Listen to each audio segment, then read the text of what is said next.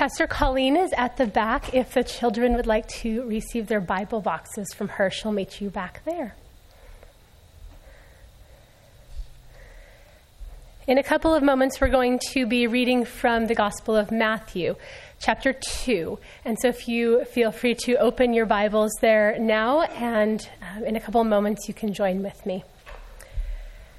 As I studied the lectionary text for this morning, I was struck by the example that was provided to us by the Magi in today's story. And I could not help but contrast their actions with my own actions and with the way that our culture celebrates Christmas. Today is the 11th day of the Christmas season. We're not even out of Christmas yet. And yet, how many of us and how much of our world has moved on, rushed on, really, to the next thing, the next task, next party, next trip, next event, or next obligation? And how was Christmas? Was it a fulfilling of the long-expected arrival of God in our midst? Or was it perhaps a time with too much to do and not enough time in which to do it? A time of being carried along in the chaotic rushing of the world around us. We're only 6 weeks into this new Christian year that began at the beginning of Advent. If you're anything like me, those weeks were probably not really a shining example of prayerful expectation and anticipation of God's activity in our world. Instead, they were probably busy, stressful, maybe a little disorganized and preoccupied. This morning's sermon is titled The Magi, Their Gifts, and a Visit. But I've subtitled it Adventures in Missing the Point versus Adventures in Paying Attention. Just as the entire Advent and Christmas seasons have given us these two examples, we see them again today. And it's up to us which group we are going to join. So will you join with me in reading from Matthew chapter 2, verses 1 through 12. After Jesus was born in Bethlehem in Judea, during the time of King Herod, Magi from the east came to Jerusalem and asked, "Where is the one who has been born King of the Jews? We saw his star when it rose and have come to worship him." When King Herod heard this, he was disturbed, and all Jerusalem with him. When he had called together all the people's chief priests and teachers of the law, he asked them where the Messiah was to be born. "In Bethlehem, in Judea," they replied, "for this is what the prophet has written. But you, Bethlehem, in the land of Judah, are by no means least among the rulers of Judah. For out of you will come a ruler who will shepherd my people Israel." Then Herod called the Magi secretly and found out from them the exact time the star had appeared. He sent them to Bethlehem and said, "Go and search carefully for the child. As soon as you find him, report to me, so that I too may go and worship him." After they had heard the king, they went on their way, and the star they had seen when it rose went ahead of them until it stopped over the place where the child was. When they saw the star, they were overjoyed. On coming to the house, they saw the child with his mother Mary, and they bowed down and worshipped him. Then they opened their treasures and presented him with gifts of gold, frankincense, and myrrh. And having been warned in a dream not to go back to Herod, they returned to their country by another route. Please pray with me. God of revelation, as we gather in praise for the gracious mystery of your Son, guide us on the path of salvation, that the radiance and power of your Holy Spirit working in the world will lead us to offer you worship and proclaim your splendor. Amen. The Christmas narratives tell us the stories of the people of God as God comes to meet them. These are the stories of unexpected people who receive God's grace. These are the, quote, wrong people being used by God and responding to God's call. And all of this happens while the, quote, right people, the leaders, the priests, the teachers, miss what is happening. In case you need a quick refresher, Mary and Joseph are both poor, and they're not married. But when God appears and says that he will come into the world through their family, they say yes. In contrast, their arrival in Bethlehem is greeted by innkeeper after innkeeper, with the Son of God literally being born in their presence, turning away Jesus in the middle of their crowded lives. Then we have the shepherds, the outcasts of society, in the fields with their sheep, who are greeted by an angel proclaiming the Lord's birth. They get up, they leave their flocks and their fields, and they go find this baby who is the Savior, the Christ. The rest of the city of Bethlehem, the leaders, the business people, the elders, everyone else, miss the proclamation as they go about their lives. Last week, we remembered the faithfulness of the widow Anna and the man Simeon. These two were both constantly waiting for the Lord to appear among them. They were attentive and watching. Simeon was able to prophesy about Jesus, and Anna spoke and taught about Jesus to those in the temple when she saw him. Meanwhile, the temple leadership did exactly what they needed to do to circumcise Jesus and purify Mary and Joseph. But they missed God in their midst in the temple. Our scripture this morning is another opportunity to follow God's faithful ones as they follow Jesus. Or it's a chance to miss what God is doing. In Matthew 2, the Magi are faithful, while Herod, the chief priests of the people, and the scribes, the Jerusalem leadership of Israel, miss what God is doing. So let's look at them a little more closely. Who are these Magi? Magi are the priestly caste of other nations, of Persia, of Midian, many other areas. They speak prophetically. They act as advisors to the kings and leaders. They teach with wisdom, and they practice divination. At various times in the Old Testament, the Magi, or the sorcerers or magicians, as they might be called in the stories, are actually the ones who are working against God. We see this in the case of Moses, when the sorcerers and magicians of Pharaoh are the ones battling against Aaron and Moses as God seeks to free his people. At other times in the Old Testament, these Magi are shown really just to be powerless in comparison to God. This is the case with Joseph and with Daniel, when these foreign rulers have called in their own Magi to interpret the dreams that these leaders have been given, and they're unable to. And so, in the face of their powerlessness, God reveals through his servants Daniel and Joseph the true meanings of the dreams. Given this pattern of the Magi of the nations falling short and being powerless against God, we wouldn't really say that they're the most likely or perhaps the correct people to be among the first worshipers of the young Jesus. They are wrong. They're not Israelite. They're not Jewish religious leaders. They don't even really know where to find this king that they're searching for. So everything about the Magi seems wrong. But maybe by now in the story, we should actually be expecting God to do the unexpected.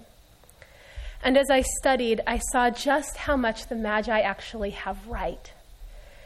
These men are paying attention, first of all. In a time when the skies guided everything from travel to weather to the future, the Magi had taken the time necessary to learn the skies. They were practiced enough that when a new star appeared, they knew the star was different. And they were watching and paying attention, so that when they saw this star in its rising, they know it's significant. What about their arrival in Jerusalem? These Magi are not locals. There's debate of whether they come from Arabia, Syria, Babylon. All we know is they come from the east. But no matter where they come from, we know they've undertaken quite a journey. It's presumably taken them up to 2 years, based on the time frame that we read in verse 16 of how far back Herod goes in killing the baby boys. This journey is not a simple trek for them, and yet they make it anyway. In Matthew, the Magi are actually the first ones to worship the child Jesus. And Matthew uses the word for worship that he reserves only for worship of God, not for honoring of a leader. Their search is fulfilled in joy, and it culminates in both worship and in giving whatever gifts they have to offer. Their gifts of gold, frankincense, and myrrh to this child. The Magi are obedient. They're not swayed by the power of Herod. And when God reveals to them that they need to go home a different way, they don't question that or debate the power and the danger of disobeying the leader. They obey God instead. Finally, the Magi are the literal fulfillment of the prophecy that the nations will come to Israel to worship. In Isaiah 60, verses 4-6, the Lord tells Israel, "Lift up your eyes and look about you. All assemble and come to you. Your sons come from afar, and your daughters are carried on the hip. Then you will look and be radiant. Your heart will throb and swell with joy. The wealth on the seas will be brought to you. To you the riches of the nations will come.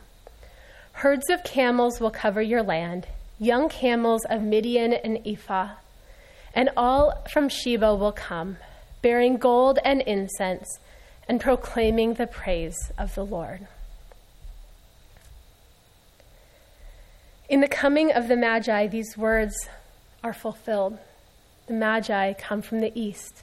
Sheba is also from the east. On the other side of this contrast between paying attention and missing the point, we have Herod, the chief priests of the people and the scribes.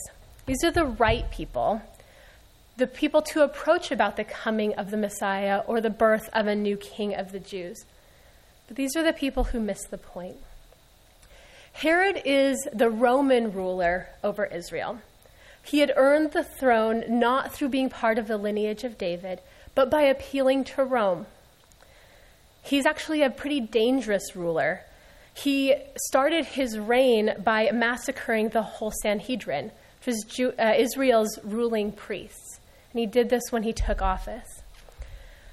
He's also pretty paranoid, worried about invading armies coming in. He's building palace after palace to set up a border about those who might take over his area. And Herod had taken on the title King of the Jews. When the Magi arrived, they go to the logical place. They went to the current King of the Jews to find the baby, who would be the next King of the Jews. Quite logically, Herod's son. And instead of receiving the news with joy, Herod is threatened by news because it's not his son, but another king. And perhaps he knows that he has no biological right to the throne. Perhaps he's just giving in to his fears and his own paranoia. But Herod calls the chief priests and the scribes, the experts in the law, to discover where the Messiah is to be born. The connection between king and Messiah is known to him and known to them. And so they quote Micah 5:2 and 2 Samuel 5:2. And they say, "But you, Bethlehem, in the land of Judah, are by no means least among the rulers of Judah. For out of you will come a ruler who will shepherd my people Israel." The leaders of Israel are also the, quote, right people. They have the knowledge of the location of the birth of the Messiah. They're able to inform Herod where to look. And yet, with that knowledge, they don't choose to go to Bethlehem and find this Messiah that they have just told Herod about. From verse 3, we learn that the Magi's news of the King of the Jews greatly disturbs Herod and all Jerusalem with him. These leaders know that the Messiah is born. But in a foreshadowing of Jesus' death, they conspire with the Roman ruler instead of worshiping the Christ of God. Adventures in Missing the Point. So why this subtitle? Life is an adventure no matter what. God shows up in our world anyway, either through or in spite of our best efforts. Our lives are shaped by God, but many in this Christmas story miss the point. They're too busy with other tasks, too caught up in the midst of their own lives, too afraid, or too willing to bow to power. So God shows up, and they miss him. But God acts anyway, and some explore the adventure of paying attention to what God is doing. They end up with a very different life than the one they expected, like Mary and Joseph, who say yes to God. I highly doubt that they expected their life to look like what it did once Jesus arrived. Like Simeon and Anna, they see God's promises fulfilled in their midst. Like the shepherds, they're welcomed into the people of God with wide open arms. And if we follow the example of the Magi, they slow down, they study, wait, and search. They leave behind everything to search for a new king, to worship him and obey him. And as they do so, they are literally used by God to fulfill the prophecy about the nations coming to worship the Messiah and foreshadowing the coming mission to the Gentiles. Adventures in missing the point versus adventures in paying attention. I want to be one of those who pays attention. I want us to be those who pay attention. And to do so, we have to be people who are waiting in expectation, looking for God to show up. We have to be studied, knowing God's promises and God's teachings, so that we can recognize him when he comes among us. I expect that this might require us to change. We might need to study deeper in his word, intentional study, to know God's voice, his acts, and his promises. We likely need to break from the rushed pattern of our world, to intentionally slow down and to look for God. And this takes time. We have to stop filling our time with busyness and rushing, and instead be patient. This morning we will partake of communion. Before you come, consider which adventure you are on. The adventure in missing the point, or the adventure in paying attention? What might you need to change? Then allow communion to be a moment when you stop for a moment, and at the Lord's table, you change what is necessary to join the Magi in the adventure of paying attention.